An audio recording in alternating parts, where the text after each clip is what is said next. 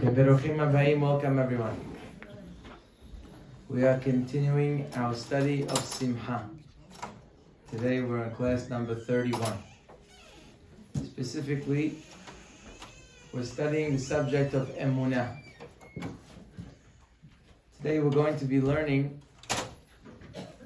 about a very important, essential piece of information regarding Emunah. I cannot say that we're going to be able to cover every single aspect of this because it's quite detailed and complicated. But at least we're going to walk out with Hashem's help with some basic principles that are very important for everyday living. We're going to be starting with the Ramban. The Ramban is one of the Gedolei Rishonim, one of the greatest Jews that ever lived. On his Perush to Sefer Iyov, on the pasuk that says, Lo yigra mitzadik einav. In English translates that Hashem never takes his eyes off of a tzaddik. It means Hashem is also always watching over him. Says the Ramban over there that this pasuk is explaining what he calls Inyan Gadol be'inyan ha'ashgaha. A very important, very big inyan, a very big subject in the subject of hashgaha. Hashgaha means how Hashem is watching over each individual and the world. How does it work? He says, and there are many other pesukim like this. For example, later on, he brings a pasuk from Tehillim, Ragle Hasidav Yishmor, which means Hashem watches over the feet of those who follow him. Says the Ramban, what is this important inyan that I'm going to share with you? He says that we don't find that Hashem is watching over the animals. He says the animals live under the umbrella of nature. He says only humans, in his words, not all humans, but the humans that understand and they turn to Hashem, ka'asher libam ve'enehem tamid imo. He says when there are people whose eyes and hearts are always towards him, they're looking for his guidance, they're looking for his protection.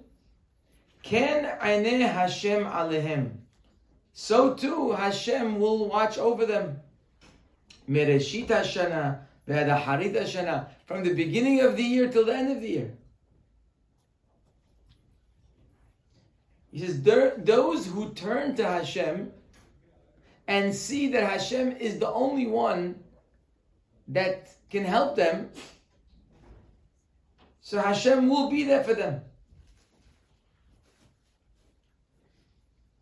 Ve'harachok min ha'el b'mahashavto u'ma'asav.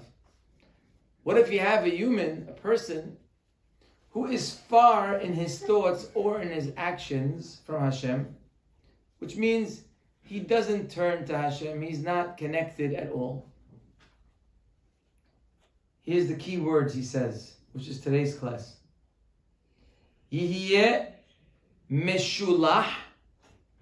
This person who doesn't turn to Hashem, who doesn't see Hashem as the one watching over him, he doesn't have the bitachon in Hashem. He says this person will be sent Ve'ne'ezav lamikrim. The word ne'ezav means he will be left. Mikrim means to nature. He will be under the umbrella of nature. Basically, the Ramban is saying that there are two ways a person can be guided in this world, where his life is guided from one thing to the next.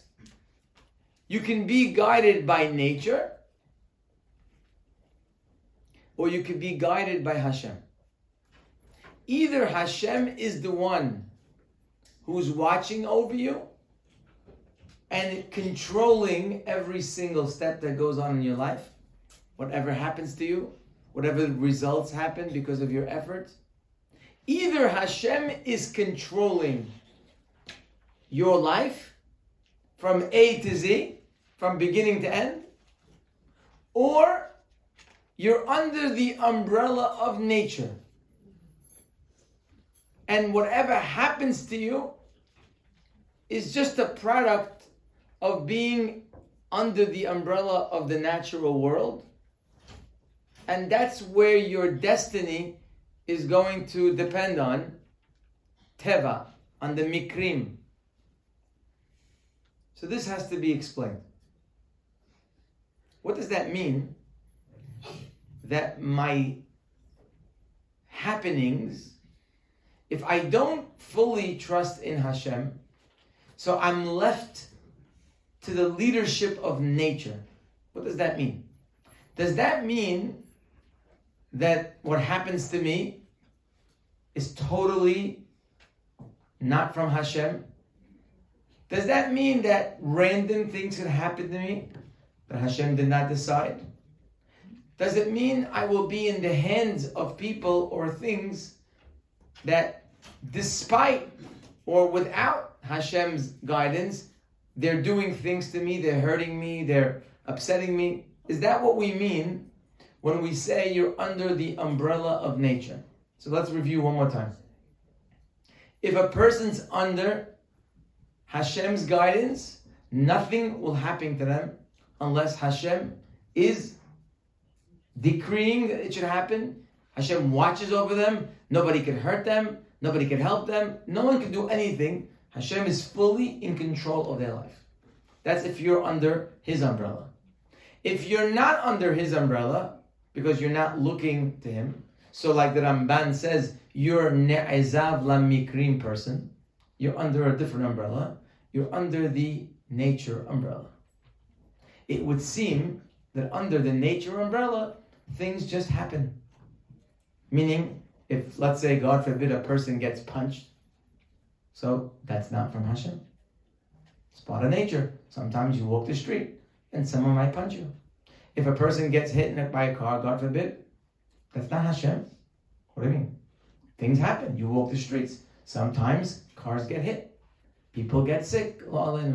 Sometimes people can become very wealthy. It's part of nature. It doesn't mean Hashem gave them the money. Just so happened He made money. Within the natural world, just like what zechut did an elephant have to live? Why is Hashem giving him food? What did He do? Nothing. He's under nature. Part of nature is if you're an elephant, you get food. It's not a reward. It's not a punishment. It's not being guided by Hashem. It's under the umbrella of the natural world. So you can be under that umbrella, and now you're not guided by God. You're basically left, like the rest of the animals of the world, to the natural nature of this world.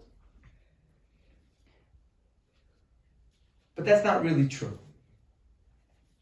This second umbrella we just discussed, the ne'ezav lamikrim, isn't as simple as I just said. Because the Gemara says that a person cannot lift his finger unless Hashem decrees. So what does it mean if I'm not boteach b'Hashem, that I'm left to the mikrim? What does the Ramban mean by that? So what the Ramban means is, of course, that even in nature, who is controlling nature? Hashem is. He is behind nature. So when we say you're under nature, what it means really is that you're under Hashem's guidance through nature. Instead of being guided directly from Hashem, you are guided by the nature which He guides. So, for example, what does that mean? I'll give you an example. You know, today they have computers. Before they sell the computer, they have programmers. They code the computer.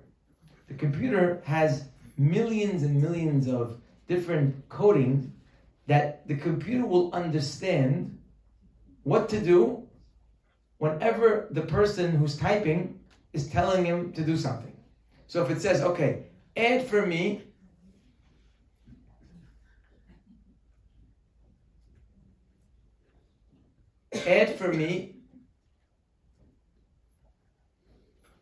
(2 + 2).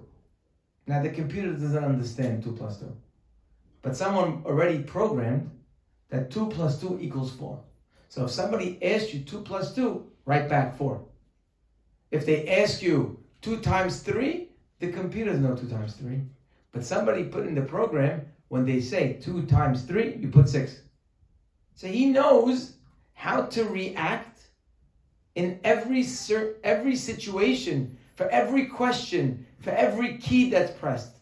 For anything that happens, the computer is already programmed to spit back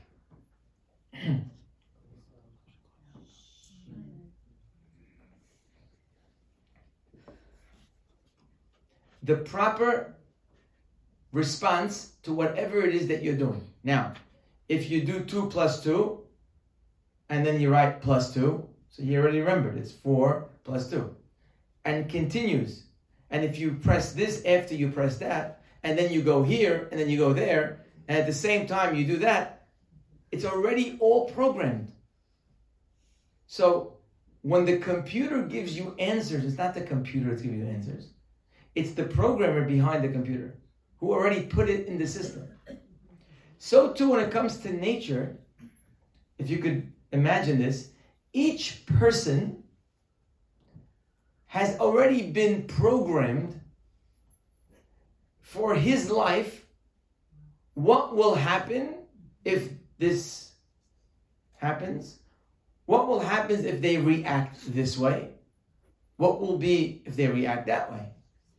And what's going to happen if they don't react at all? And what's going to be if they make this decision? Or what will be if they make that decision? Every single decision that you make and I make is like another key, which already has a program from the programmer, the creator of the world. He already programmed that by doing, for some people, for example, I'll give you an example. Let's say a person, he's programmed, like most people, that if they smoke, they're going to get, God forbid, sick and they're going to die. That's this guy. Now, some people don't have that program. There are certain people that could smoke 1,000 years and nothing happens to them. It's not the norm.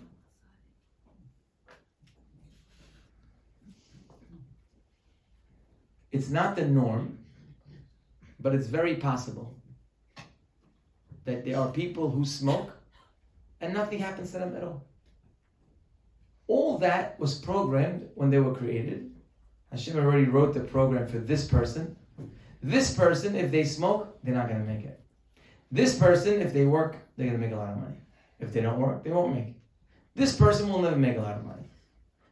Everyone's got their program. And all of the different results, based on their different reactions, is already been coded into the nature for that person.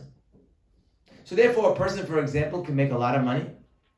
And really, it's not because Hashem gave him the money per se, directly. But it's the nature of his nature that Hashem already programmed his nature, that based on certain actions or lack of, whatever it is, he will get certain results. So, let's review. There are two ways of hashgaha. Either you can be directly guided by Hashem, which means at every moment He's deciding what's the next step. Or you could be under nature, which we just explained doesn't mean that anything could happen to you. It doesn't mean that someone could just come up and hit you in the head. It can't be.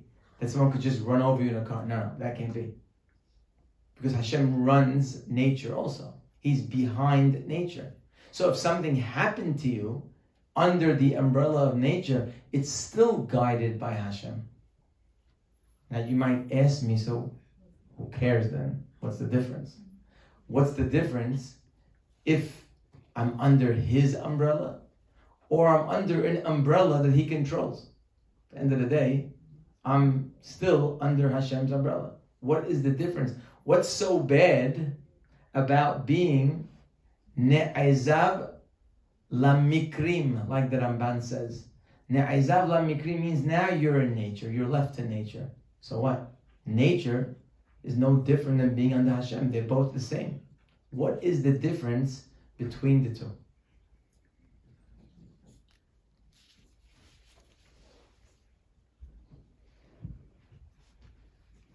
So we're going to learn today two major differences between being, like it says in the Pasuk, Ragle Hasidav Yishmor, if Hashem is watching over you, or it's nature through Hashem.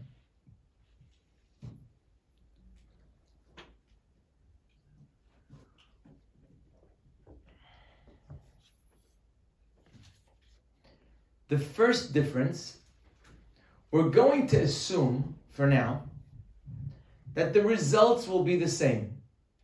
If Hashem watches over me, or nature guided by Hashem. Let's assume the results are the same, which means if Hashem watches over me, I'm going to make a lot of money. Or if nature watches over me, like through Hashem, through nature, I'll also make it. What's the difference? Let's say the results don't change. At the end of the day, the results will be exactly the same. If I go to the doctor and I am under Hashem, or I'm under nature, it's under Hashem, the same. Let's say the results would be exactly the same. So if the results are exactly the same, so seemingly there's really no difference. What's the difference if I have bitachon or I don't have bitachon? The results will always be the same. Let's assume the results will be the same. For this point, let's assume nothing will be different if you have bitachon. I mean, you're not going to make any more money or less money. You're not going to have any more refuah or less. You're not going to have anything different than what's going on in your life. The results will be the same. But one will be directly from Hashem and one will not. Will there still be a difference? So the answer is yes. There's going to be a very big difference between the two. Even if the results are equal. In what way? Is there a difference? So,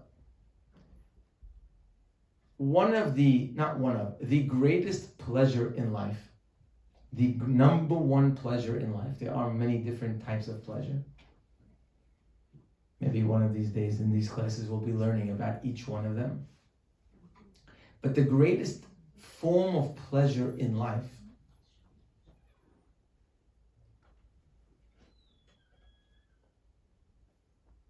is the pleasure of living under Hashem's umbrella. Which means that when a person has a relationship with the creator of the world, it is a tremendous pleasure that accompanies the person every moment of their life. We have we'll call it a counterfeit to that pleasure in this world. The counterfeit of that pleasure in this world, which we all know about, we may not know why we enjoy, but we do. That is the pleasure of being around great people, famous people, rich people.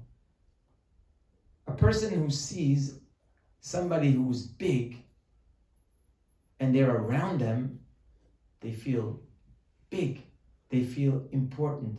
People will travel for weeks and weeks just to be in the presence of a great person. Now that great person Depends what they think is great. If it's a great author, so they can wait online for hours and hours just so he could sign their book. If he's a great rabbi, they will travel across the world just to be by him for 5 minutes. If he's a very powerful person, he's the president of the United States, being in his Dalet Amot, in his 4 Amot, is so special. In fact, people take pride if they have a number. I have not the president's number. I have the person who is very close to the president's granddaughter. So it's in my phone. I have it. So I could call them. And that's very special. Wow. You have a connection to greatness. People can actually pass out from being around the greatness that they feel is great. This is a feeling that humans have around great things. They can't really explain why they feel this way. Like, what does it matter if that famous person signs my book? What's the difference that now you have the number of this person? Like, who cares that you can call them? What does it matter? If they're doing something for you, maybe I understand. But usually it's not even about them doing something for me. It's just the very fact that I have a relationship with them. I feel very hashuv and very special. The answer is that pleasure is the counterfeit of the real pleasure. The real pleasure is to be around real greatness. There is a magnet inside every human that pulls them to greatness. Now, if you think a guy on a mic singing is greatness, so then you'll be in awe being around that person. If you think money is greatness, so a person who has money, you'll be around them and you'll feel so special. People will do anything to be around that person. They just want to be invited to that person's party. They just want to be close to that person. They want it so badly.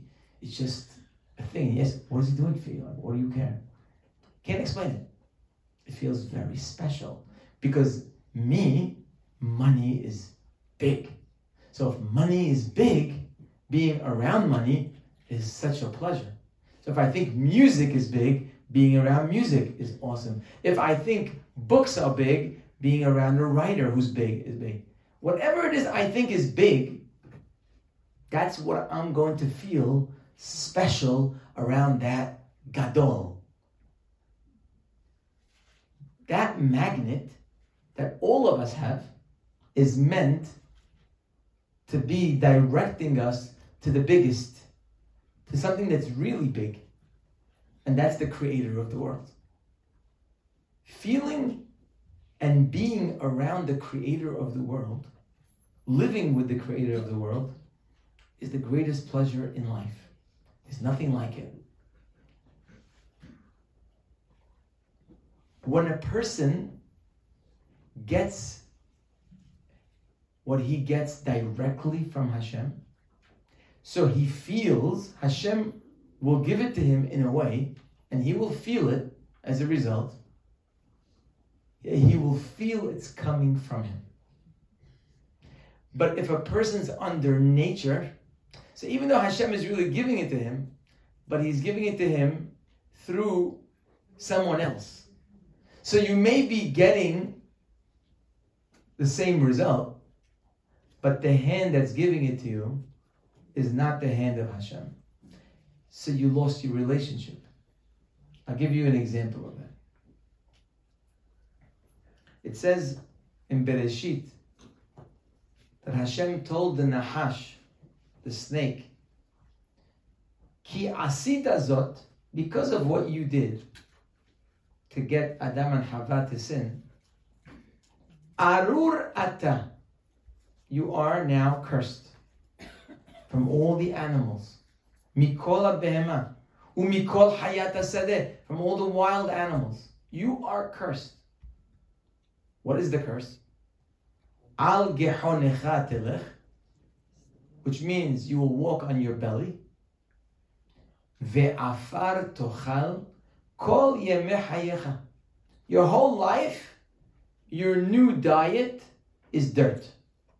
All you would eat is dirt. You're going to eat dirt, dirt, dirt, dirt. That's it. Your whole life.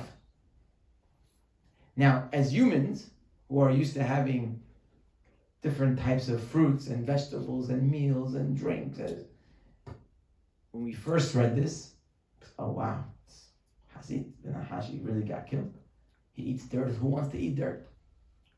But in reality, when we think about it, really he was given a tremendous gift.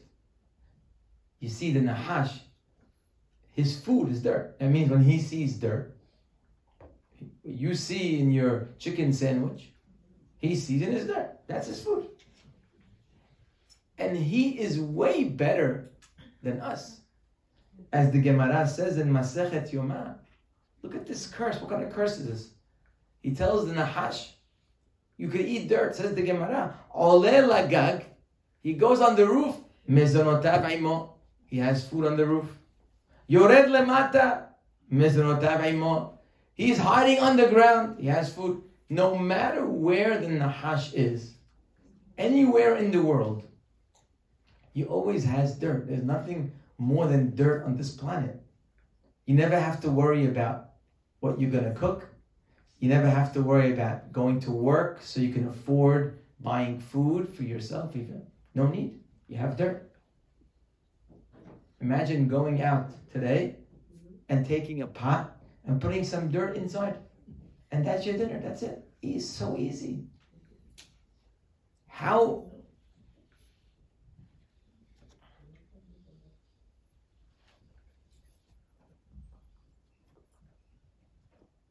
much effort has been wasted by mankind just trying to put food on the table? How much worry have people experienced because how am I going to afford this? How am I going to pay for that? All of that, the Nahash is patur, is exempt. Hashem basically gave him endless amount of parnasa. He told them, Ve'afar tochal kol yemei hayecha. Now, why is that a curse? That's what the Hiddushei Harim asks, along with others. What kind of curse is that? So he brings a mashal. He says, one time there was a king. He had 3 children, 3 boys. 2 of them were great, well-behaved, responsible, doing many, many things for the king and for the country. But one of the boys was completely off, out of control, no responsibility, never wakes up on time, doesn't do what he's supposed to be doing, always makes trouble. And the king continuously warns him and tells him and gives him musar. Nothing's helping. After a while, he says, listen, I think we have to part ways. You can no longer be in my palace. He tells him, I'm sorry, I'm going to have to throw you out. He throws him out. All of a sudden, he says, 1 second, wait, come back. Takes out a credit card. He says, here's my card. Whenever you need anything, you could just use this card. Carte blanche, open. The other boys are watching this and they're stunned. They can't believe it. After he leaves, they ask their father, I don't understand. We're the good boys. We're the ones doing the right things. You don't give us a credit card. Every time we need something, we have to come ask you. Dad, can I have this? Dad, can you buy me that? Can I? This guy, you threw him out of your house. You threw him out of your house. And you give him an open credit card? Where's the logic here? Where's the fairness here? The father tells them, this boy, I don't want to have any relationship with him. We're done. I don't want him to ask me for anything. I don't want him to talk to me. Our relationship is severed. It's over. So I gave him everything he needs. So this way he never calls me again. But me and you, I want to be close to you. If I give you everything, you're never going to call me. So I make sure that there's a reason for us to have a relationship. If you need something, you ask me, then I give it to you. By me giving you and you asking, me giving and you asking, we develop a relationship. You see, very often in life, there are excuses for a relationship. For example, a person wants to go out to dinner with his parents, with his mother, with his father. The goal is not the food. The food is only a medium to the relationship. So too, Hashem says to us, I need you to come ask me so that we develop this relationship with each other.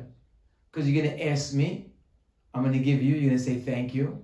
You ask me again, and all of a sudden, we have a close relationship with each other. That was the curse of the Nahash. Hashem tells the Nahash, goodbye. We no longer have a possible relationship.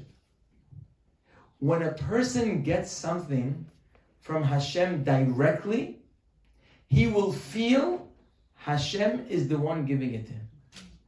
And if he's getting it through nature, Hashem is so behind the wall of nature that the person can actually feel they made the money because they're so smart, because they made a good move. Oh, what luck it was that I made that. A person will constantly see natural reasons why they got what they got.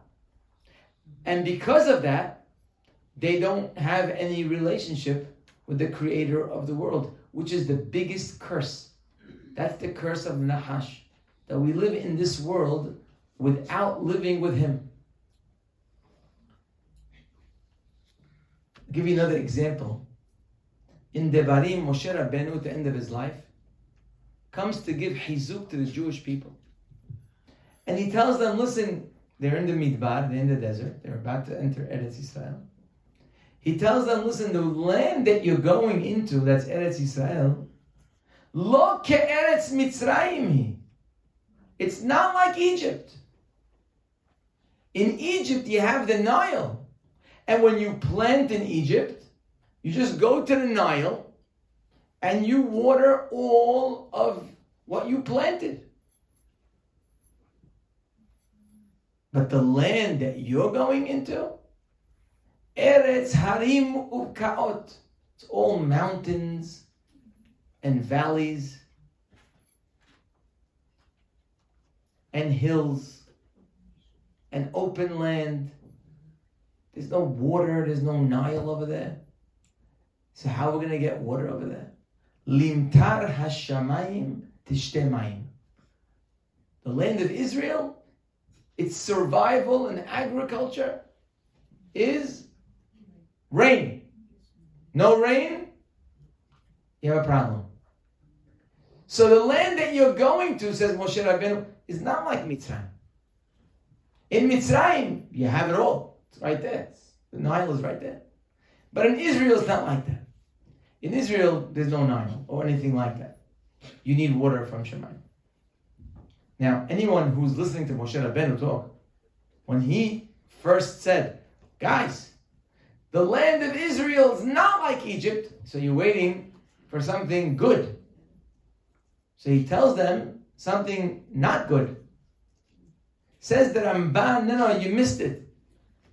The land of Israel is better than Egypt. But what do you mean there's no Nile?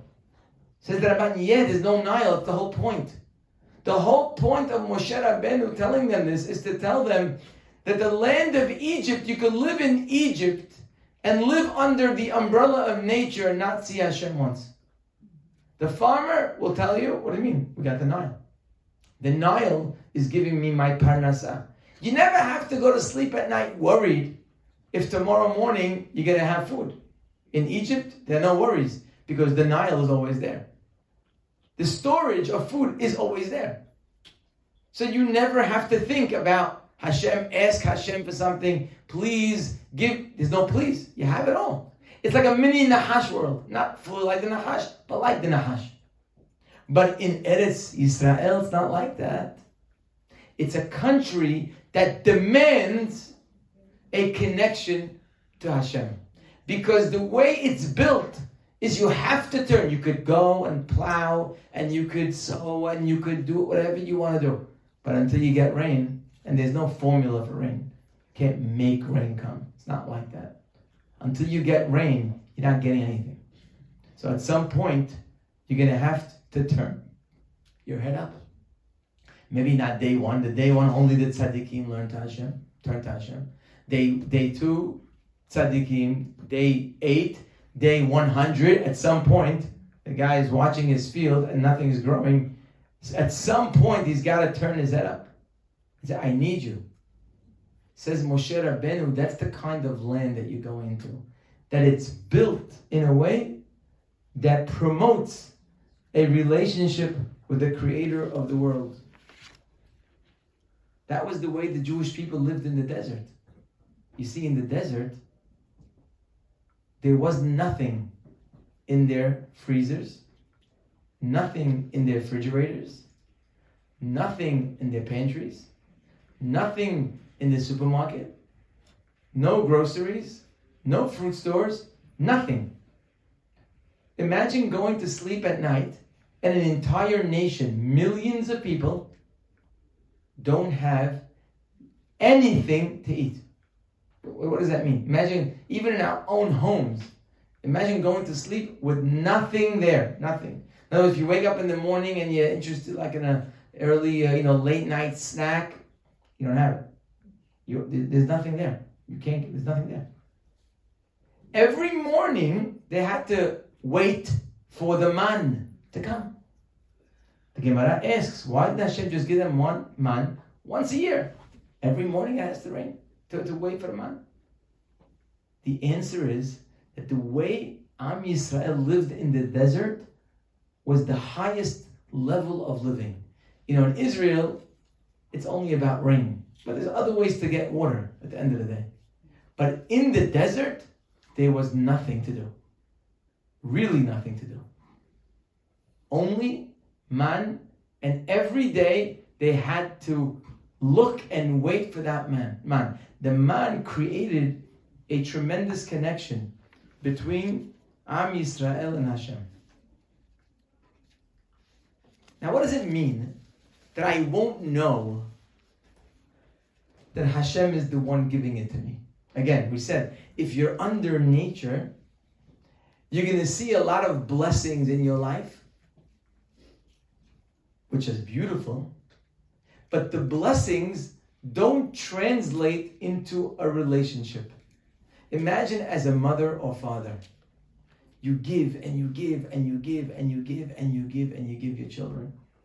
And all you want is the relationship. You want them to come over. You want them to spend time with you. But for some reason, they don't realize that it's you giving them. It's so frustrating.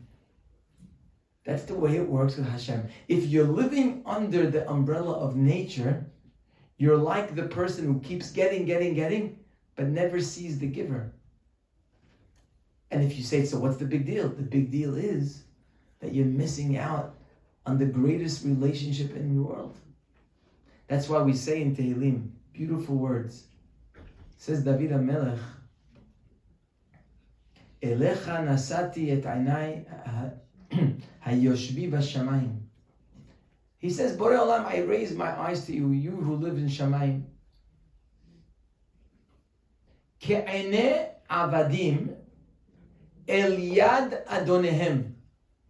He says, when I look to you, Hashem, I feel like an eved, like a servant, like a slave, whose eyes are to the hands of his master. A slave doesn't own anything. He doesn't even own his own body. He has nothing. So how does he get food? How does he get sustenance? How does he get a place to sleep? How does he get anything in his life? His master. It's all he has is his master. We don't have that relationship today, so we don't view it, can't imagine it. But try to imagine a person whose every step and every possession is controlled by somebody. So the only one he looks to is his master. Ke'ainei avadim el yad adonehem. I'm just like the Eved who looks to the hand of his master. Ke'ainei shifha el yad gevirta. Just like the maidservant looks to her mistress. She wants, only she can give it to her. Nobody can give her what she needs. Ken ainenu el Hashem Elokenu. So too our eyes are turned to Hashem. Now if you look at this pasuk, next time you read it, you'll notice it. There's something a little off in the pasuk. Let's see how it starts. Ke'ainei avadim, like the eyes of the slaves, el yad adonehem, to the hand of their master. Ke'ainei shifha, like the eye of the maidservant, like the eyes of the maidservant. El yad gevirta, to the hand of her boss. Ken, so too, ainenu, our eyes, el Hashem Elokenu, to Hashem. What happened to the mashal and the nimshal? Usually the nimshal is like the mashal. The mashal was a person who's looking to the hand of his master. Why in the nimshal we leave out the hand? It says, Ken ainenu. We don't say, El yad Hashem Elokenu. Ken ainenu el Hashem Elokenu. So the answer is, because when it comes to a slave, the only thing he's interested in is what the master gives him. He doesn't care about the master. He's not turning to the master because he wants to be close to the master. It's just that the master is his vending machine, and he can only get what he wants from the machine if he turns to him. So Eliad, he looks to the yad of his master. But Ainenu, when we turn to Hashem, the goal is not what He's giving us. The opposite. What He's giving us is only an excuse to get to the goal. Ken ainenu el Hashem Elokenu. Hashem wants us to ask, not because He wants to give us. He could have given us without us asking. The reason why He wants us to ask, because El Hashem, because we want to be close to Him. Our goal is not the hand that He gives us from. Our goal is Himself. This is the person who's living under the umbrella of Hashem. Everything they get, they see Hashem giving it to them. And when that happens, all of a sudden, they become connected to the Creator of the world. They see their teeth, their mouth, their ears, their eyes, their oxygen, their fruits, their vegetables, their money, their health, their children, their marriage, their everything. All of a sudden, they see a direct connection to the Creator of the world. Now, more than that, this week's parasha that we just read. Parasha talks about Am Yisrael when they don't have a connection to Hashem. And because of that, they're going to have to suffer certain consequences. So the pasuk warns us that after we get the consequences, we're supposed to, oh, wow, let me wake up. Ve'im telechu emi keri, says Hashem, and if your reaction to my wake-up calls is keri, what's keri? Keri is mikre. Mikre, meaning it's nature. Like it says in the Rambam, ne'izav la mikrim. If your reaction when I send you a wake-up call, then it's Nature, things happen. People get sick all the time. People lose their money all the time. People get hit by cars all the time. It's nature. It's nature. It's just nature. It's what happens. It's not a message. It's not a wake-up call. It's not Hashem. It's nature. Ve'im telechu imi keri. When things happen in your life, small or large, and you say it's just nature. Ve'lo tovu lishmo'a li, and you don't fix the relationship. Hashem says, you'll get more wake-up calls. And if again you say nature, V'halachtem imi keri, listen to these words. V'halachti af ani imachem bekeri. I also will behave with you through nature. V'hiketi etchem, and you will get more wake-up calls. Says the Ora Hayim HaKadosh. What does that mean? I understand if the human reaction is, it's nature. But what does it mean when Hashem says, I will behave with you also through nature? What does he mean by that? Says the Ora Hayim HaKadosh, which explains so much. Question bothers me for many, many years. And I saw this Ora Hayim HaKadosh and I thought, wow, here's the answer. Hazal tell us that when Hashem sends a punishment to a person, it's midah keneged midah, which means it's something similar to what he needs to fix. Now the logic of that is obvious. Hashem is not sending us because he's angry with us, like we get angry with people, so we want to punish them. It's a father, a mother, who wants to send a message. They can't control their child, but they want to send a message. So as much as they can, they'll try to send a message, and even if it's a little harsh, you have to stay in your room now. I'm taking away your cup. The goal is not that. The goal is to improve yourself. So as much as you can, you can't control your child, but as much as you can try to send messages. So what does it mean that Hashem will send the message through Keri, through nature? Excuse me. I went ahead. So midah keneged midah means that Hashem, when he punishes us, quote unquote punish, when he sends wake-up calls, it will be a type of wake-up call where we will be able to trace back and say, oh, I knew I shouldn't have spoken like that yesterday. Look what happened to me. Oh, I knew I shouldn't have taken that money. Look what happened to me. Oh, I knew I shouldn't have been lazy there. Look what happened to me. Oh, I know I shouldn't waste my time. I knew I shouldn't have done that. Look what happened to me. When I see what happens to me, I'm going to fix myself. Midah keneged midah. Hazal tell us that's the way Hashem talks to us. Midah keneged midah. It's always bothered me that very often things happen to me, and maybe to you, and I really don't know why. I can't trace it back. I don't know why this happened to me now. I'm trying to think, why would this happen to me? Why? And I don't see it.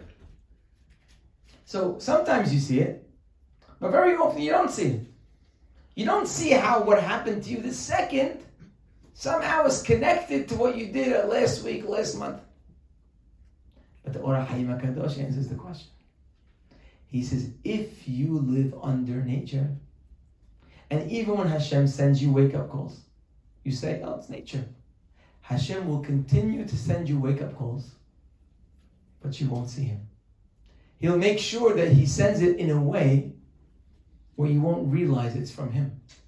So even though you're getting the wake-up call, but you're not seeing the midah keneged midah.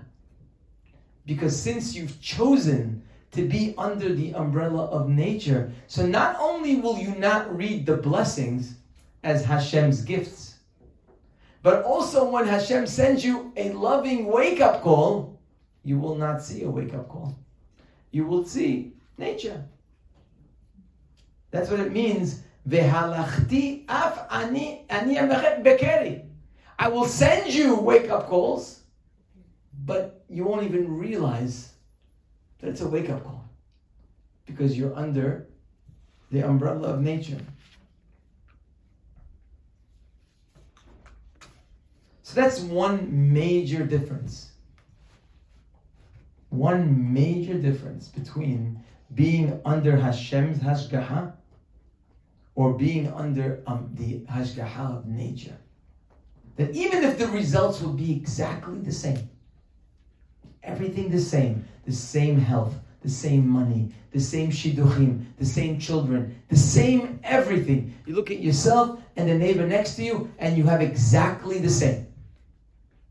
But it's very different. Because in this house, Hashem is there. And in this house, Hashem is absent. And when Hashem is absent, you're missing the greatest pleasure of life, is to live in His presence. The koach, the pleasure, the beauty of all that comes with that is missing. So you have the money. Oh yeah, you got married, no problem. You can get married without Hashem. You can have children without Hashem. You could be super wealthy without Hashem. You can. You can. It's not a question. Oh, how's that person? Not a question. But just because you're getting everything, it doesn't mean that you have a relationship. You could be, in fact, if you get a lot, you have to worry that maybe you're like the Nahash. Yeah, if it's going too well, you really have to start worrying. If you have no relationship with the Creator of the world, and it's going so well for you, you really have to start worrying. That maybe you got to the certain red line where Hashem says, Al gehonecha telech ve'afar tochal kol yamei chayecha. Go ahead, take all the money, take everything. You have health, you never have to turn to me. I'm going to give you health, I'm going to give you shidduchim, I'm going to give you children, I'm going to give you everything. Sometimes a tzaddik looks at himself, I don't understand. I'm looking to Hashem, I'm close to Him, I'm struggling with shidduch. This guy, his daughter's 16, she's already getting married. I'm struggling having children. This guy has 20 kids. I can't pay the bills at the end of the month. This person, it's not necessarily what you think. It could very well be that the blessings or the abundance of the blessings could be themselves the biggest curse. So again, even if all results are the same, there's a huge difference. The physical results might be the same, but the translation, you may have the same yad giving you, but you only have the yad. You don't have the relationship. But there's more than that. Because the results will not be the same. It's not the same results. What Hashem coded into nature is not the same as when He gives it to you, even in the form of results. And this needs a lot of explanation. But I hope you're following me. Let me just review so I don't lose you. We started this class saying there are two types of hashgaha. You could be under direct involvement of Hashem in your life, or He can be involved behind the walls of nature, which also means He's involved, 100%, but through nature. We said, what's the difference? So we said first that even if all results would be the same, but one major difference is that in one you're living, clearly you see Hashem's hand. Hashem will make it that you see Hashem's hand. He'll give it to you in a way where you see His hand. And the other way, Hashem will walk with you bekeri. Whether He's blessing you or He's waking you up, whatever He's doing, you're not going to see Him. And now we're going to read the Havot Levavot. The Havot Levavot says, Mi sheboteach b'mashehu acher chutz meHashem. If you have bitachon, if you feel your security from someone other than God, For example, you feel secure because you have money, or you feel secure because you're very strong, or because you're very well connected, or because you have a very strong army behind you, or because any other type of power in your life that you feel secure. What's going to happen to me tonight? The police department is right down the block. It's okay. I mean, I have an alarm system. So when I put the alarm on, what's going to happen? Anything happens, the alarm company gets the call. Right away, they're here. They call in the police. Boom, 1, 2, 3. I have nothing to worry about tonight. We don't have to worry living in New York City. What's the problem? We have the army. The U.S. Army is the greatest army in the world. Nothing to worry about. Well, good. I feel secure. That's fine. I have so much money saved up. I'm never going to go hungry. Not me, not my children, not my kids. I'm good. Look, my health is very good. I have best doctors looking at me. The best doctors are watching over me. I'm going to be fine. The Shadchanim that I'm connected with, they're the top and they love me. I will get the best shidduch. There's no issue. It's all good.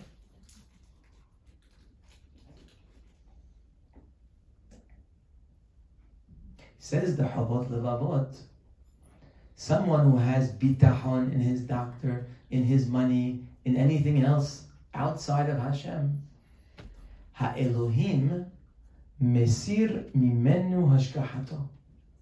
Hashem stops watching over him. Ve'ozev oto beyad mi shebatach alav. And he will leave you in the hands of whoever you feel secure in. So you trust the doctor? Good. Hashem says, you're in his hands. You trust the shadchan? Good. You're in his hands. You trust your money, you'll be in your hands. Whoever you trust in, Hashem will say, listen, I'm out. You don't look to me. I'm out. You trust in them. So then you're going to be in their hands. Let me give you an example of that, because this needs a lot of explanation. From a pasuk in the Torah, Torah commands us, today we think that's a natural part of the Jewish people, to have a melech, to have a king. We know David melech Israel, Shaul HaMelech. But it's very interesting where the Torah and how the Torah commands us about setting up a king in Am Yisrael. Torah says, Ki tavo el haaretz. When you go into the land of Israel,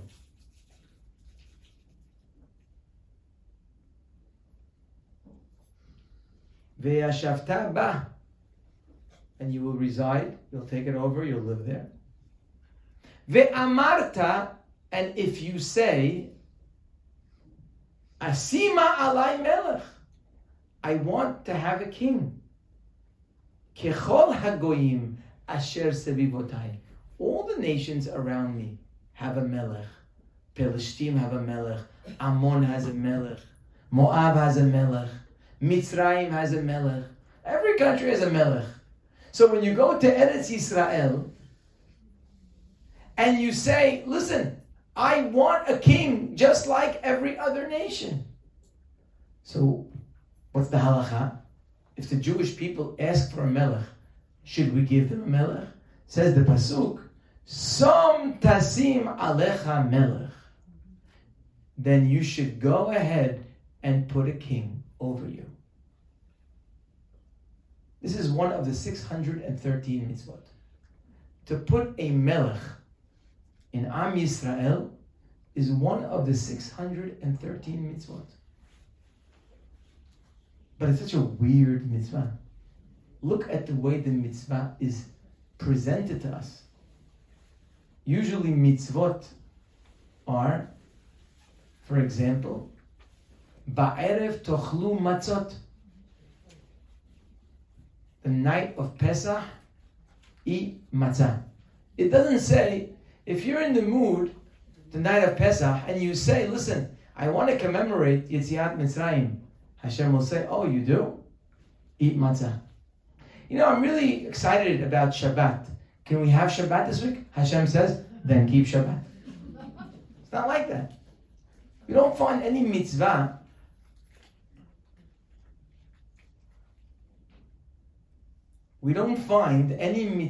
in the Torah. Maybe there is, I didn't pay attention. That says, when you ask to put a king, then you should put a king. If there's a mitzvah to put a king in Am Yisrael, why do we have to ask? And if it's not good, what does it matter that we ask? Hashem, when He gives us mitzvot, they're either good mitzvot or they're not good mitzvot. This mitzvah is weird. If you ask, then there's a mitzvah. If you don't ask, there's no mitzvah. Why? Also, when we go into Tanakh, we open Sefer Shmuel. Shmuel was approached when he got older. Shmuel was not a king. Shmuel was a shofet. There were no kings in Am Yisrael for hundreds of years. When Shmuel got older, all the elders of Israel came to him and they told him, listen, you're getting old. Ata sima lanu melech. We want a king to follow you. What was Shmuel's reaction? Vayira had-davar be'anei Shmuel. He was very upset when they asked for a king. Hashem tells Shmuel, whatever they asked you, do it. They want a king, get them a king. But look at the words Hashem uses. And you're getting upset, he says? Kilo otecha ma'asu. It's not you that they are despising. Ki oti ma'asu. They're rejecting me. Min meloch alehem. They're rejecting me from being their king. So it's not you. You didn't do anything. It's me. They're rejecting me as being their king. And when you read this pasuk, and you say to yourself, 1 second, Hashem, didn't you write in the Torah that a king is a mitzvah? It's one of the 613 mitzvot. So why would Hashem consider them appointing a king as a rejection of Himself when He told them to put a king? Could you imagine you keep Shabbat, Motzei Shabbat, Hashem comes to you and says, thanks for rejecting me. What do you mean I rejected you? You kept the Shabbat. You told me to. How can me following Hashem's order be considered a rebellion of the king? He said, put a king. Som tasim alecha melech. Why is he feeling rejected when we're following the rules that he gave? The answer to these questions brings us to this fundamental nekudah. And that is, if Am Yisrael would have total bitachon in Hashem, if they would declare Hashem Melech the way they're supposed to, meaning when they go to sleep at night, their security comes because Hashem is watching them, and when they go to work, they understand Hashem will give them, and if they're walking around and healthy, they know Hashem is giving them that. If Am Yisrael would live under the umbrella of Hashem, then they don't need a melech, because they already have a melech. Hashem is watching over them. There's no need for a king. But if the Jewish people say, I want a melech. Oh, you want a melech? That means your security is not coming from me, you're not turning to me. So now you are looking for security under the natural world. If you're going to live under the natural world, you better get a melech. Because if you live under the natural world without a melech, then it's dangerous. The results will change if you live under Hashem or if you live under the natural world. Let me explain. If I live under the natural world, I need protection. There are bad people out there. There are countries that don't like us. There are people who want to kill us. So in the natural world, you need police. You need an army. You need a government. You can't live in the natural world and not take the steps and the precaution of what it takes to live in a natural world. If you rely only on Hashem, Hashem is above nature. Above nature. If you're above nature, it doesn't matter what's going on in the natural world. I'll give you an example. We spoke about a person who's smoking. So this person was coded that if they smoke, they're going to get sick. And they're going to die. That's the way it works. That was their program. That's the nature that Hashem wrote for that person. All of a sudden, the person wakes up and realizes, you know something, he reads Havot Levavot, he comes to today's class, and he starts realizing, what am I doing? What am I doing putting my bitachon in doctors, in anything but the creator of the world? And all of a sudden, he turns his life around. And imagine you can make a total 180. And now going forward, he says, Borei Olam, I know you're in control. I'm doing my hishtadlut by going to the doctors because I have to, because you told me to. But I don't trust anybody. Al tiftehu b'nedivim. Any result is coming from you. I only look to you. That's it. Total bitachon Hashem. I pray to you, I ask you, and I know I'm in your hands. Now, Hashem is above nature. In the nature, Hashem coded you for nature. In the code of your nature, you're not making it. You're not going to make it. That's what Hashem coded for you.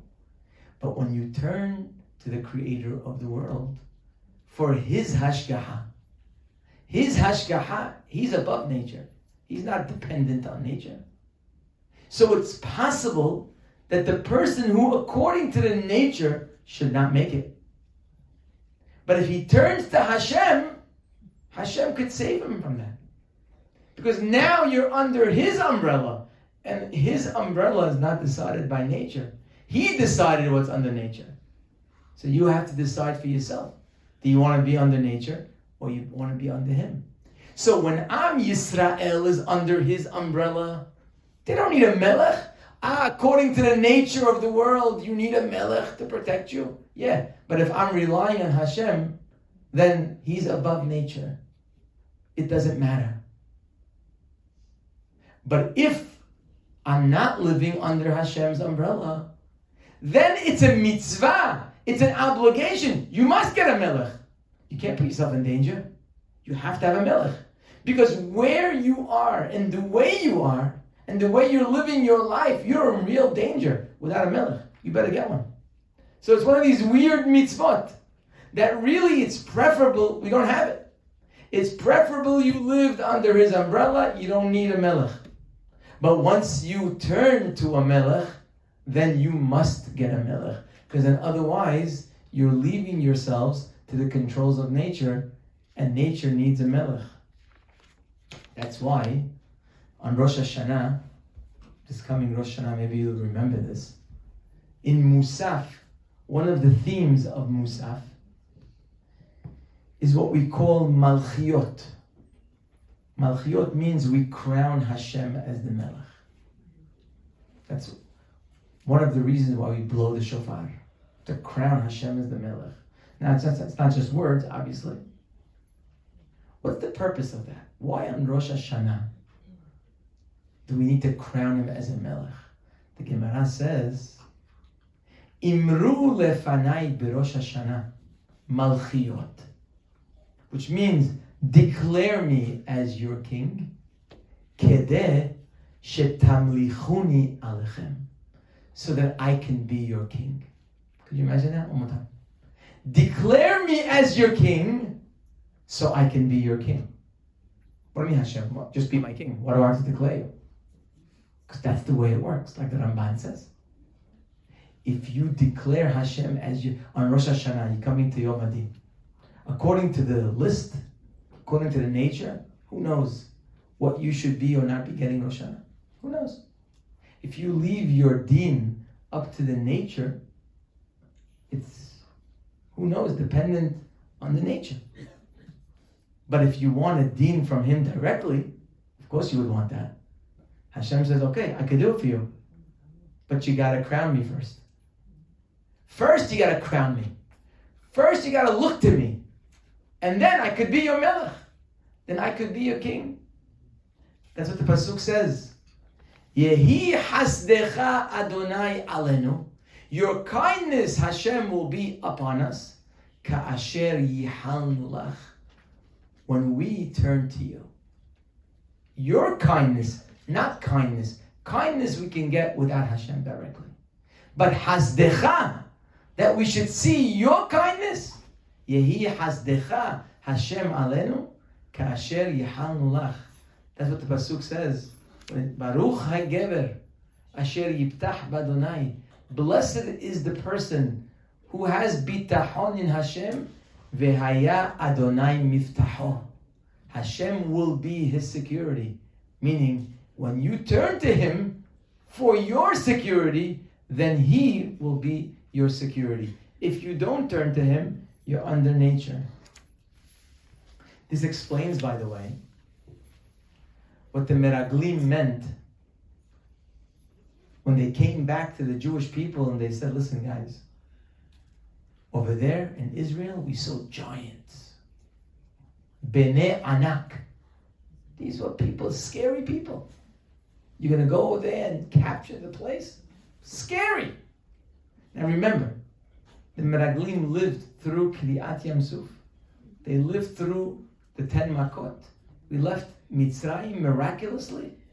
So when we read this, we say, okay, so what? So what? You saw giants, big deal. Hashem is doing it for you. But that's what they say. Vesham ra'inu et nefilim bnei anak. Vanehi be'enenu kahagabim. He says we felt around them. We were so scared when we saw them. Meraglim are reporting. We were so scared when we saw them. We felt like grasshoppers.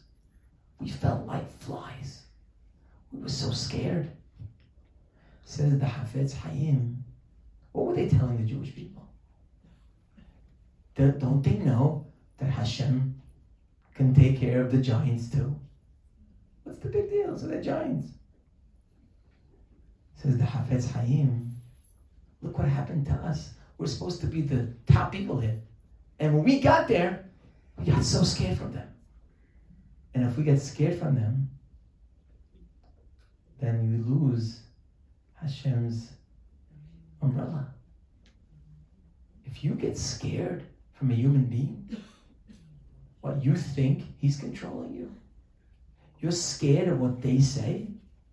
You're scared of the Lashon Hara that's being spoken about you? You scared of that? You really are? You think Lashon Hara can affect you? You're scared of that powerful person? Because if you say the wrong thing, he may not give you money or may not give you a job. You're scared of that? Is that really what you're scared of? When you're scared of someone down here, that means you're not declaring Hashem as the Melech. And if you're scared of them, then you're going to be under the nature. And Hashem won't help you. They knew Hashem could help them. That wasn't the problem. They knew Hashem's abilities. They saw it. But Hashem's abilities is according to your connection to Him. They said to them, look at us. We got there. We're all bitahon. We're all believing Hashem. Yeah. And all of a sudden, we saw these giants and we melted. And if you're going to do the same thing like us, we're going to lose Hashem's ashgaha. And in nature, I don't know that we can beat these guys. I'll give you a great example of this in Yehoshua. A story we learned, all of us learned when we were younger. Hopefully we learned it again since. The story of Yehoshua bin Nun when he came to capture Eretz Yisrael. The first place they went to was Yericho. When they went to Yericho, they surrounded the city. They went 7 times. They made hakafot 7 times. And the walls fell. The place is destroyed. They took it over. Simple. No casualties. Easy. Miraculous. The next city was called the Ai. Ayin Yud. When they went to the Ai, the Pasuk says, they went to fight. They went 2,000 or 3,000 people. 36 of them died. 36 ish. That was a catastrophe. Nobody's supposed to die if Hashem's fighting the war. What does that mean? Yericho didn't even fight. All of a sudden they go to Ai, 36 died? How did that happen? Yehoshua bin Nun can't believe what's going on. Hashem tells him, listen, Hata Yisrael, somebody messed up. There's a guy, his name was Achan, and he took from the spoils of Yericho. Nobody was allowed to take. He took. And because of that, he took from the spoils. Hashem said, don't do that. He didn't listen to Hashem. And because of that, casualties. So the first question is, what did the 36 people have to do with Achan? If he took, what they do? So there's a rule which I'm not going to go into right now. The rule is, Kol Yisrael Arevim Ze Bazeh. We're all responsible for each other. And if we allowed a person to take, maybe the atmosphere was such that it lent to such a situation, or whatever it is, when Jews do something wrong, and we either helped or didn't help when we're supposed to help, so we are held accountable. Let's not get into that right now, into the details. So therefore, even though only one man sinned, 36 people died. Good. Simple answer. Says the Ralbag, he said, I don't understand. Okay, 36 died, I get it. We're all responsible for each other. But how could it be that he didn't die? Achan himself did not die. Achan later on, they found him, and then they found that he was the one that did it. He said, I understand that 36 could die because of their responsibility. But how could it be the guy who actually did it, he didn't die?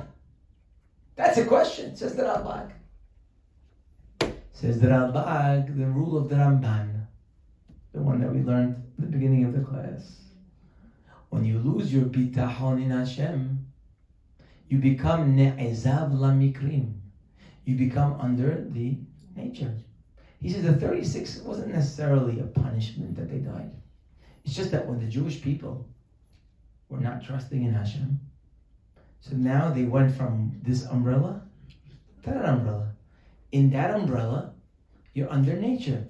In nature, when you go to war, people die. It's normal. That's what happens in war. It's not shocking if people come back from war and there are casualties.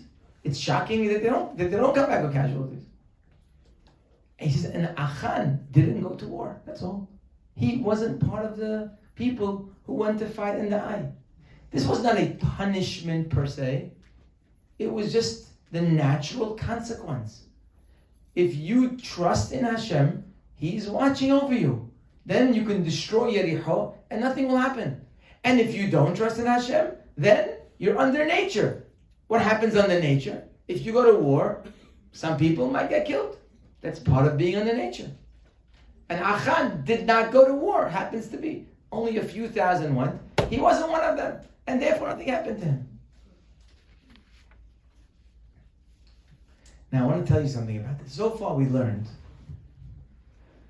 the two major differences between living under Hashem's umbrella, when you need something in your life, just remember, the next time you need something, which is right now, because we all need things all the time, but especially if you need something, sometimes we feel a greater need for things than others. Really, Hashem's world is no difference between the shidduch, between having a child, or between breathing. It's all the same. But in our mind, we have such bitachon, the oxygen in our lungs, that we don't feel we have to turn to Him. But really, in reality, everything that we have, He's controlling. So the next time we ask for something, because we feel desperate for that thing. So if we're turning to Him, we're saying, Hashem, you are the one who controls everything. I'm turning to you. You're under His umbrella. Under His umbrella, you will feel the connection. When you get, you will know it's Him that gave it to you. You will feel it. He'll give it to you in a way where you will feel that was Hashem's gift. And B, if under the nature you weren't supposed to get, in His umbrella, you could still get. If under nature you weren't supposed to make it, under His umbrella, you can make it. Those are the two major differences between being under Hashem's hashgaha or being ne'ezav lamikrim, where you're under nature. Now let me tell you something about this bitachon business. This is very important to know. The pasuk says in Tehillim, Rabim mach'ovim larasha. A rasha has a lot of pain. Mach'ovim don't necessarily mean external pain.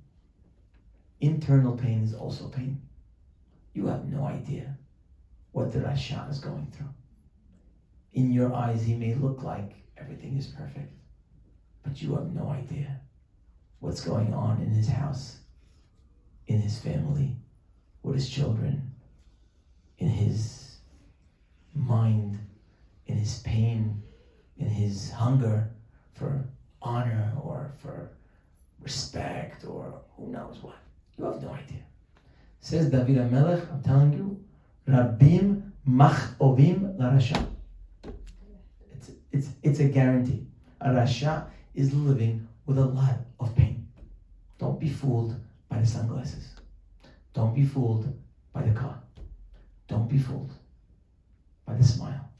Rabim mach'ovim larasha. That's the beginning of the pasuk. He continues and he says, Vehaboteach b'Hashem. But the one who has bitachon in Hashem, the one whose security blanket is Hashem, Hesed Yesovevenu.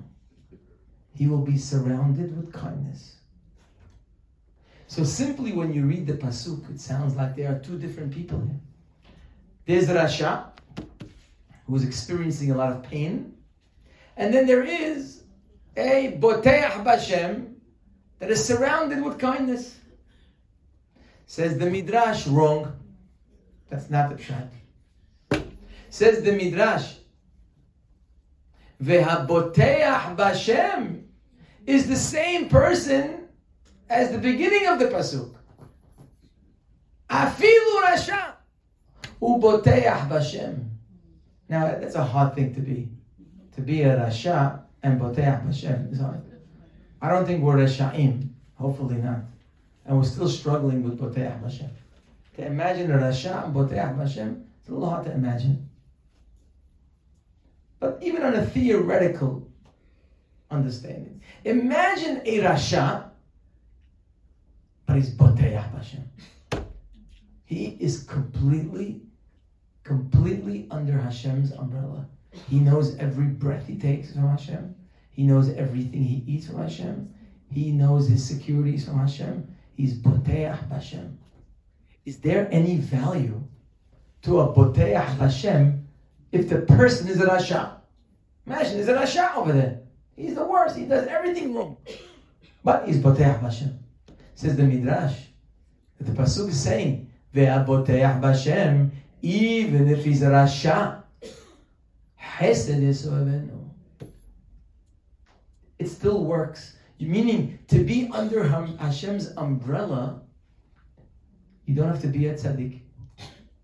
You could be under the you could have a tzaddik under the umbrella of nature,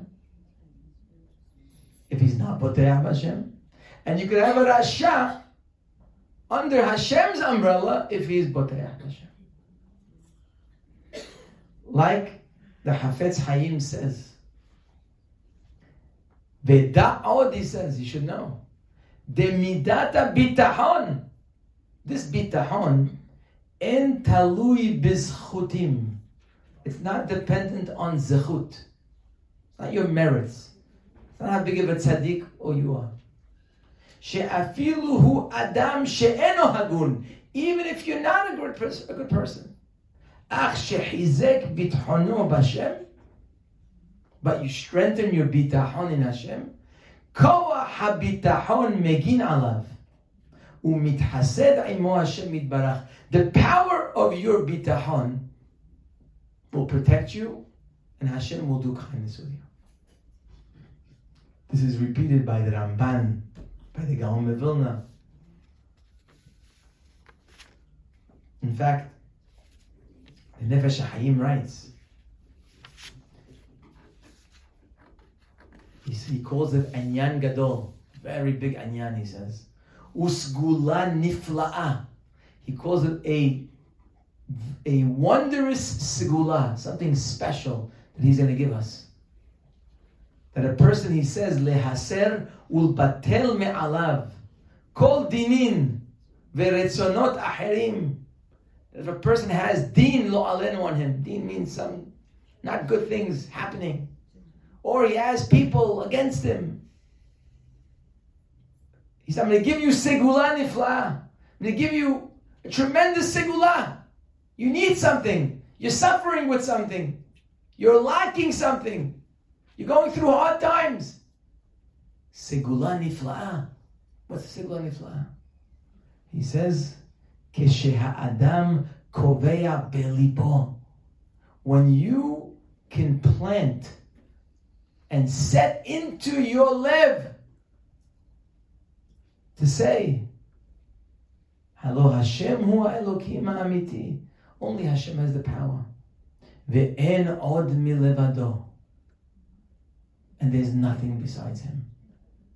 If something happens, it has to go through Him. En od milevado. Nobody has control over my life. No one can decide my destiny. Nothing can happen. En od milevado. It is only Him that's in full control. He says, when you're koveya belibo, it's not enough to say it. And not enough to put on your bumper sticker in your car. And all those stickers, they don't do anything. They don't mean anything. So maybe it's a good start, but it doesn't really mean anything. It's not the words. It's something real. And od milevado, says the Nefesh HaHaim, if you do that, you're switching umbrellas. And when you switch umbrellas, you have a whole different system over there. So whatever dinim was going on in the nature, whatever was happening in the natural world, you can just step out of that. Step to the sideline and go here. Over here is a whole different set of rules. In nature, yeah, this wasn't going to happen. Under His umbrella, it could happen. This was supposed to happen in nature. Under His umbrella, it won't happen. Now, what does it mean that it's not dependent on zechut? What does that mean? Why would a rasha who has bitahon, how can he sit under Hashem's umbrella? So I think that this is what it means. What Chazal are trying to teach us is that the way this umbrella system works, it's part of nature. It's not reward or punishment. It's not Hashem says, oh, you don't trust in me? I'm leaving you. It's not like that. It's not a punishment. Hashem created a nature. And nature doesn't care about Resha'im and Tzaddikim. For example, I've told you this before. Did you ever see a Rasha jump and gravity doesn't pull him down? How come gravity doesn't say, listen, this guy's a Rasha. Hashem created me, not for Resha'im. If a guy jumps, let him keep going. I'm not bringing him down. Why doesn't gravity, part of nature, reject a Rasha? Because nature does not differentiate between a tzaddik and a Rasha. If a Rasha puts an egg to hard boil, right?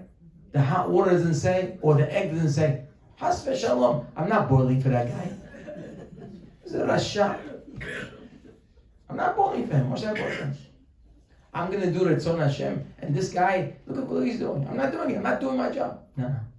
In nature does not differentiate between a tzaddik and a rasha. What Hazal are telling you over here is bitachon is part of the rules of nature. It doesn't matter if you're a tzaddik or rasha. It's part of nature. It's not a punishment. It's not a reward. It's a reality. The reality is that if you turn to Hashem, then He is the one directly watching over you. Nature. Doesn't matter who you are. It doesn't matter what you've done. The very fact that you turn to Him, it pushes a button. The button is, Hashem, I'm here for you. Meaning, I know that everything is from you. And therefore, He's now watching over you. And if you don't do that, you're in the other camp. That's the way it works. Now I want you to know, because this is nature, because this is so natural, so it doesn't only apply to relationships between us and God. Things in the natural world apply to everybody. So we've been speaking this whole class about bitachon in Hashem, where He is watching over you directly, or not bitachon Hashem, where you're under nature. But really it works in all relationships. Let me explain. The Gemara says, in Masechet Hulin, interesting Gemara. Says the Gemara, when it comes to eating, how much should a person spend on his food? Each person can afford. Some can afford less. Some can afford more. How much did you eat? Or maybe how much should you spend on your food? So the Gemara says, you should always spend or eat and drink a little less than you can afford. So, if you can afford $50, go for 40. What about clothing? When you go shopping for clothing, how much did you spend on your clothing? So it says here, V'yitlabesh b'ma sheyesh lo. Meaning, clothing according to what you can afford. If you can afford 100, wear 100. You can afford 200, 200. You don't have to go less when it comes to clothing. Says the Gemara, what about what you buy or you honor your wife and your children? V'chabed ishto ubanav. How much did you spend on them? Less? The same? Says the Gemara. Of course, you all know this Gemara. I figured, the only Gemara you all know. Very nice. Amazing. I've been talking for 2 hours. Not one person knew a word I said.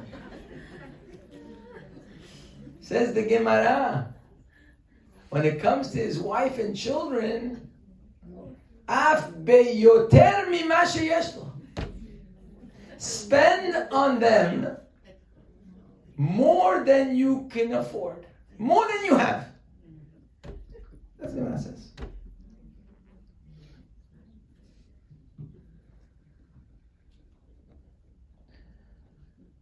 Now, as nice as this might seem, it doesn't make any sense. And it's obvious why it makes no sense. You can demand from someone to spend less. You can demand from someone not to spend at all. You could demand from someone to spend what he has. But how is it humanly possible to spend more than what you have? This is before the days of, cash advance and before credit cards. But what are you telling the guy? I have $100. Spend $200. I don't have $200. What does that mean? It's like telling a person to jump to the moon. You can't. What do you want from me? I can't do it. What kind of commitment is that? To give him more? How could that be? It's physically impossible.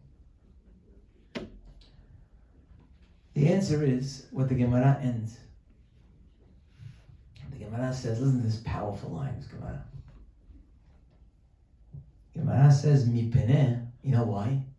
And the Gemara knows this is a hidush. What is this? How do you do that? Says the Gemara, Mi peneh, because shebnei betecha, your family, your wife, your children, teluyim becha. The word talui means they depend on you. They don't have their own source of income. They don't have the ability themselves to get anything that they want or need. So when they need something, you're their address. Teluyim becha. They look to you. They need it from you. That means their bitahon is who? Is you. When someone has bitahon in you, then automatically, and you are under Hashem's umbrella, then Hashem will have to give you.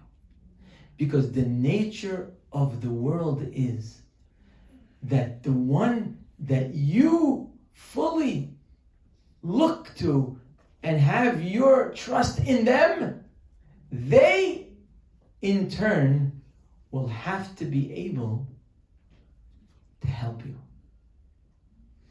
Bitahon is not only in Hashem. If you turn to Hashem, now He's there for you. If you turn to another person and only He can help you, then Hashem will give him so that they can help you. So don't look at yourself and say, oh, I can't afford it. No. Hello, don't forget.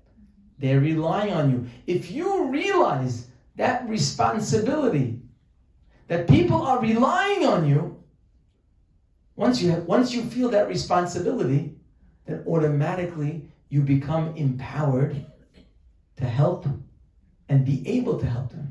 I'll give you another example. Moshe Rabbeinu, when Am Yisrael was complaining about having meat, they wanted meat. Moshe Rabbeinu says to Hashem, I don't have meat. He says, Me'ayin li basar. Where am I getting meat? Latet lekol ha'am hazeh. Millions of people, they want meat. Where am I getting meat in the desert? He tells Hashem, Anochi hariti et kol ha'am hazeh. Borei Olam, why are you doing this to me? Why you give me this job? Did I conceive? Was I pregnant with these people? Im ani yalitiu. Did I give birth to them? That you're telling me, lead them, carry them. Is this too heavy for me?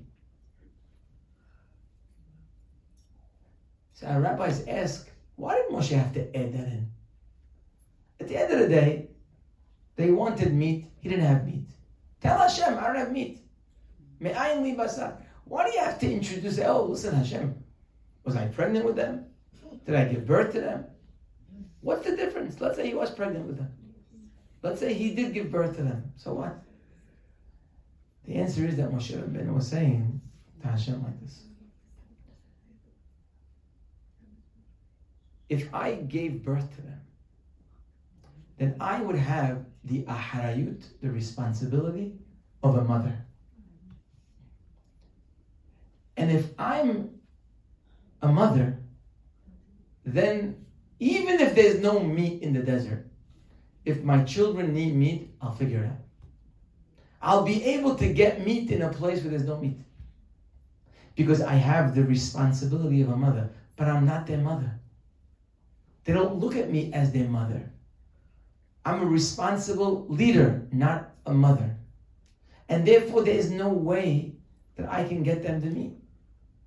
Because according to the responsibility that a person has, is his ability to be able to give. Moshe says, if I had the responsibility of a mother, I can get meat. A mother can find a way to feed her children, even if there's nothing around, she'll figure it out. Because she feels the achrayut. Because her kids need her. And she's their address. Hashem will make her be a machine of food just because her children need her. There's no choice. But Moshe says, I'm not their mother. So when it comes to food, I can't be doing, I can't do this. It's not possible. That's why, by the way, when Moshe Rabbeinu asked for help, he needs more people to help him in leadership. He told Hashem, Lo uchal anochi levadi laset et kol ha'am hazeh. I can't carry this nation by myself. Ki kaved hu mimeni, because it's too heavy for me.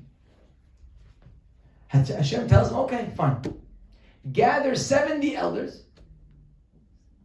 Ve'atzalti min haruach asher alecha ve'samti alehem. Hashem says to Moshe, I'm going to take from the ruach. Ruach means a spirit, means talent, energy that I gave you. I'm going to take from you and I'm going to give it to all of them. So the question is, doesn't Hashem have plenty of ruach? Why does he have to take ruach from Moshe Rabbeinu? Leave Hashem, leave Moshe, leave him with his ruach. You want to give people ruach? You want to give the elders ruach? Give them ruach. Hashem has plenty of ruach. Ruach means ability. Ruach means koach. Ruach means talent. Why does he have to take ve'atzalti min haruach asher alecha? I'm going to take from the ruach that's on you, ve'samti alehem, and I'm going to give it to them. The answer is very simple and very powerful. That how much ruach do you have in your life to do, to help, to accomplish? How much ruach do I have? The answer is, you have enough ruach for the responsibility that you took upon yourself. According to the responsibility that Hashem gives you. That's how much ability you have. People think, oh, if I had the ability, then I could take the responsibility. But it's hafuch. You get ability when you take responsibility. Hashem says to Moshe Rabbeinu, listen, till now you were by yourself, leading the Jewish people. So I gave you enough ruach for the entire nation. Now that you're splitting with 70, I need to take some of that ruach away because it's no longer your responsibility. You know, a mother, can she raise one child? The answer is no. Unless she has one. Can a mother raise 20 children? Could you imagine raising 20 children? Is that possible? 20 children. Say 20 children? Impossible. I mean, I remember I had like 2 or 3, I couldn't handle them. 20 children? Impossible. You can't have 20 children. The answer is you're right. But if you had 20 children, then you could. If you have 2, you have the power for 2. And if you have 4, you have the power for 4. And if you have 10, you have power for 10. Never say that I can't do it, have another child. You're right. You can't do it now because you don't have a child. Because the ability comes with the responsibility. The greater the responsibility, the more ability. Because when you have a child, they need you. When they need you, they turn to you. When they turn to you, they're turning on the button of bitachon. In who? In you. And Hashem will give you, if you take that responsibility, to be able to give it to them. That's why it says, Rabbi Hanina says, in Masechet Ta'anit, he says Harbe lamadti mirabotai. He's a great rabbi, this man. He said, I learned so much from my rabbis. I learned so much Torah from my rabbis. Umehaverai, and from my havrutot. Yoter mirabotai.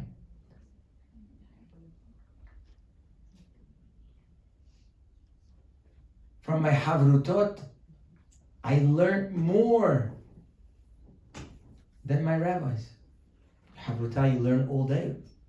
A rabbi, you get to hear shiur once in a while. But look at this statement that he makes. He's trying to give his credentials. This is like his, his resume. Like, I want to know, like, who are you? You qualified to teach? So let me tell you, I learned a lot of Torah from my rabbis. From my havrutot, I learned more.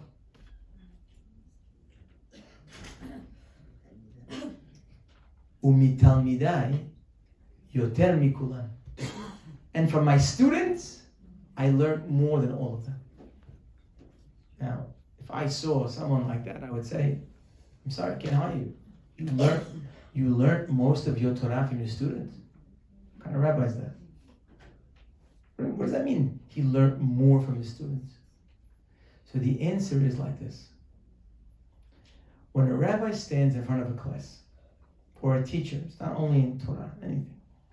Anyone who's ever taught a day in their life will vouch for this. It sounds so weird what I'm going to say right now. It's going to sound like off. But anyone who's taught a day will vouch for this. That when you're sitting in a class, you have 15, 20, 30 kids, whatever it is, and you're learning something with them. And all of a sudden, somebody has a question. They're asking a question on the Pasuk, on the Gemara, on Rashim, Tosfot. They have a question in Musar and Hashkafa. And now, all of a sudden, you hear the question. You never thought about the question in your life. And all of a sudden, an answer pops into your brain. And you start answering on the spot. And the kids in the class are like, wow, Rabbi, you're just a genius. What a gaon you are. Can't believe it. You thought of this question already. Not only you thought of the question, you already have the answer. And of course, the rabbi walks around and says, of course not. Big tzaddik. I know everything. It could be in mathematics. It could be in science. It could be in anything. Every teacher knows that somehow, while you're teaching, somebody asks something, you never thought about it in your life. And all of a sudden, it comes in. Where did it come from? And it sounds so great. The answer is that these students have only one person to turn to when they have a question, but nobody else. You're their teacher. You're the guy. So, Rabbi, I need help. What does it mean here? Once they turn to you as their bitahon, it's you that they're looking to, Hashem will give you the ability to give them the right answer.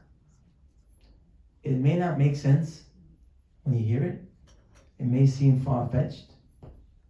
But like I said, anybody you know that has ever taught a day will testify that this is a fact. It's daily. Things are going on, and all of a sudden, you give them what they need to hear. Says Rabbi Haina, I learned things from my Talmidim that I never learned from my rabbis, from my Havrutot. I was asked questions left and right, things I never learned before. And somehow, I got the answer. Wait, how'd you get the answer? They know the answer. You never learned it before. So how'd you get the answer? Hashem gives it to you. Because if you feel the responsibility, Hashem gives you the ruach. Hashem gives you the ability. That's why Moshe Rabbeinu was in Har Sinai by the Egel. Hashem tells Moshe Rabbeinu, they messed up. He tells them, Lech red, go down. Ki shihet amecha. Your nation messed up. They're doing the Egel. Lechred, go down. Hazal asked, Mazek lechred, go down from what? Says Rashi alav shalom, red migdulatcha. Meaning you're no longer the same stature of Moshe Rabbeinu. You were much higher when you came to Har Sinai. Now, 40 days later, you're not the same guy. Sorry, Moshe. You went down in your gadlut. Why? What did he do? Imagine the man is on Har Sinai for 40 days. What did he do? Because they served the egg. They bowed to the egel. They made the egel. What does that have to do with him? Says Rashi alav shalom, shekol gedula shenatati lecha, all of the greatness, the wisdom, the ruach, everything I gave you, bishvil Yisrael natati lecha. It was because you are leading them. I gave it to you for them. I gave the mom the power for her children. I gave the rabbi the power for his students. I gave you all the gedulah because of their gedulah. And now that they went down, so then you don't need the gedulah anymore. That's the responsibility, what it does. It's a rule of nature. When you turn to somebody and say, I need you, it's not only Hashem. When you turn to someone, I need you, you empower them. That's what the Hafez Hayim says. Unbelievable. He says, I have a proof from the Torah how this works. By Lot. Lot did something that even as we talk about it now, we're not going to believe it. Lot is surrounded, his house is surrounded by the people, demonstrations by the people of Sodom, because he brought in guests to his house. They want to kill him. They want to kill them, or they want to take them out. He did a terrible crime in their city, taking in Hachnasat Orhim. Look at the deal that he gives them. I really don't understand it, but just let's read it together. He tells them, listen guys, he's defending, remember, he's Abraham's student after all. He tells them, Hinena li shte banot.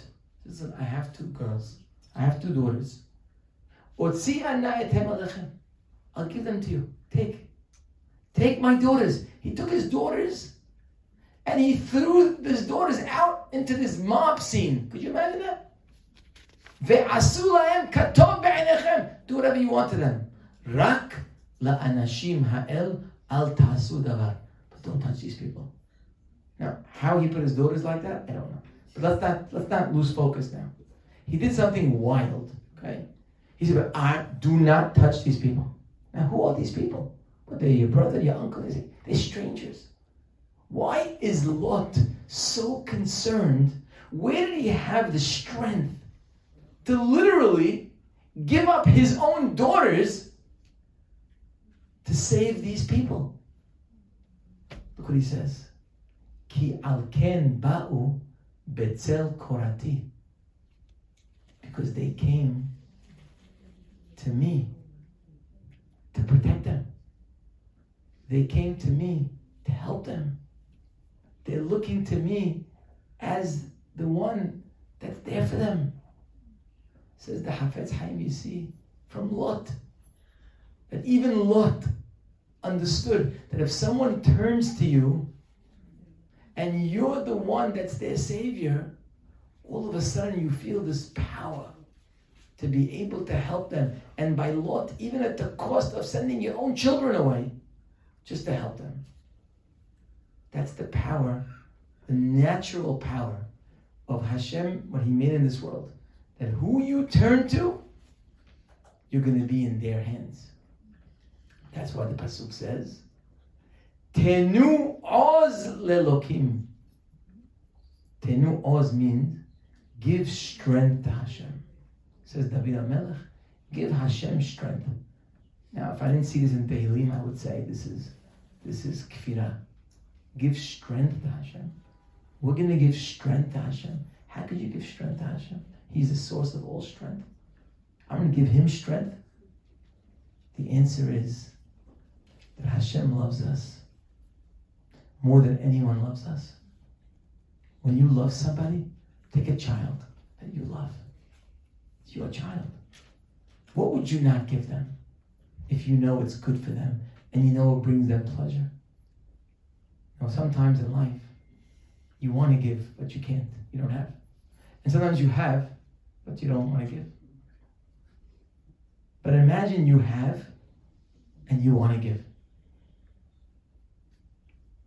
Would you not give? Of course you'd give your own children. You love them. Nobody loves us more than Hashem. That's for sure. The little love that our parents have for us, it's only a little example of the love Hashem has for us. Even the love that they have, He gave it to them. They naturally love us. He gave them that love. He said 1 day old and the parents already are dying for the kid. Oh, it's so gorgeous, so cute. I love him. Where'd you get that from? Hashem gave it to you. Hashem loves us more than anybody else in the world. And guess what? He can do it. He can do anything He wants. Anything and everything He can do.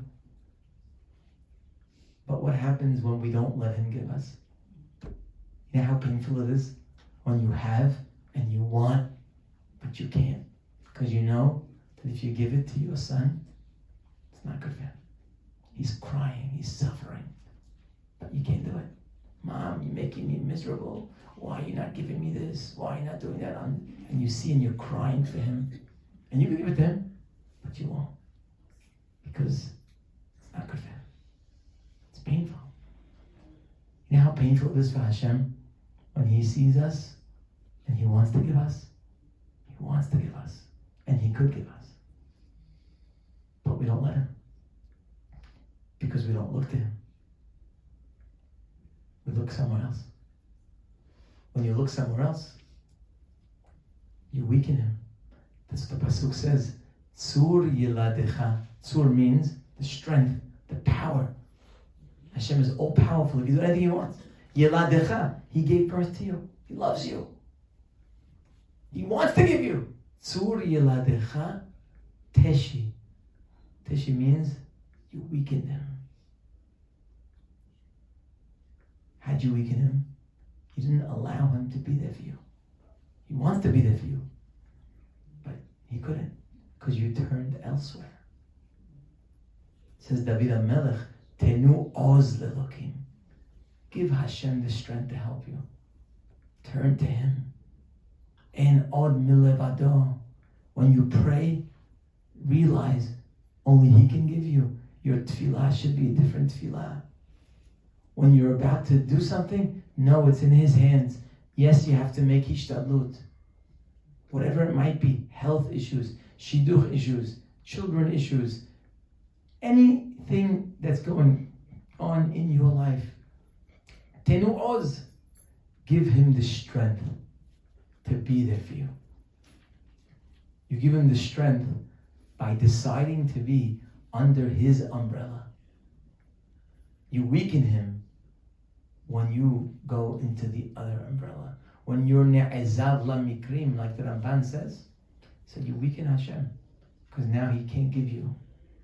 Because it's the rule of nature. The rule of nature is, whoever you rely on, he becomes, you pushed His power.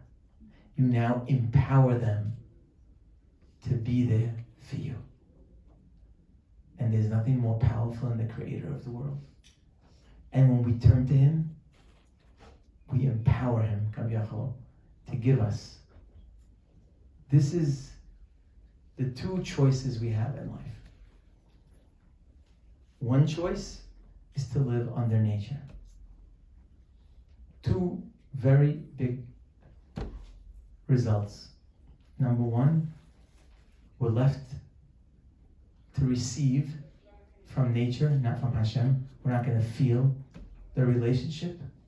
And B, we're going to be bound to nature and whatever programming Hashem already put in based on our situation. Or we could turn to the other umbrella and we can feel the relationship, the pleasure of living with Hashem constantly. And we will be above nature. The decision will come from Him. And He is above nature. It's so powerful to know this information and with Hashem's help to try to live it. Because as we practice it, you will see the difference very clear. one day at a time. Baruch Adonai Le'olam. Amen ve'amen.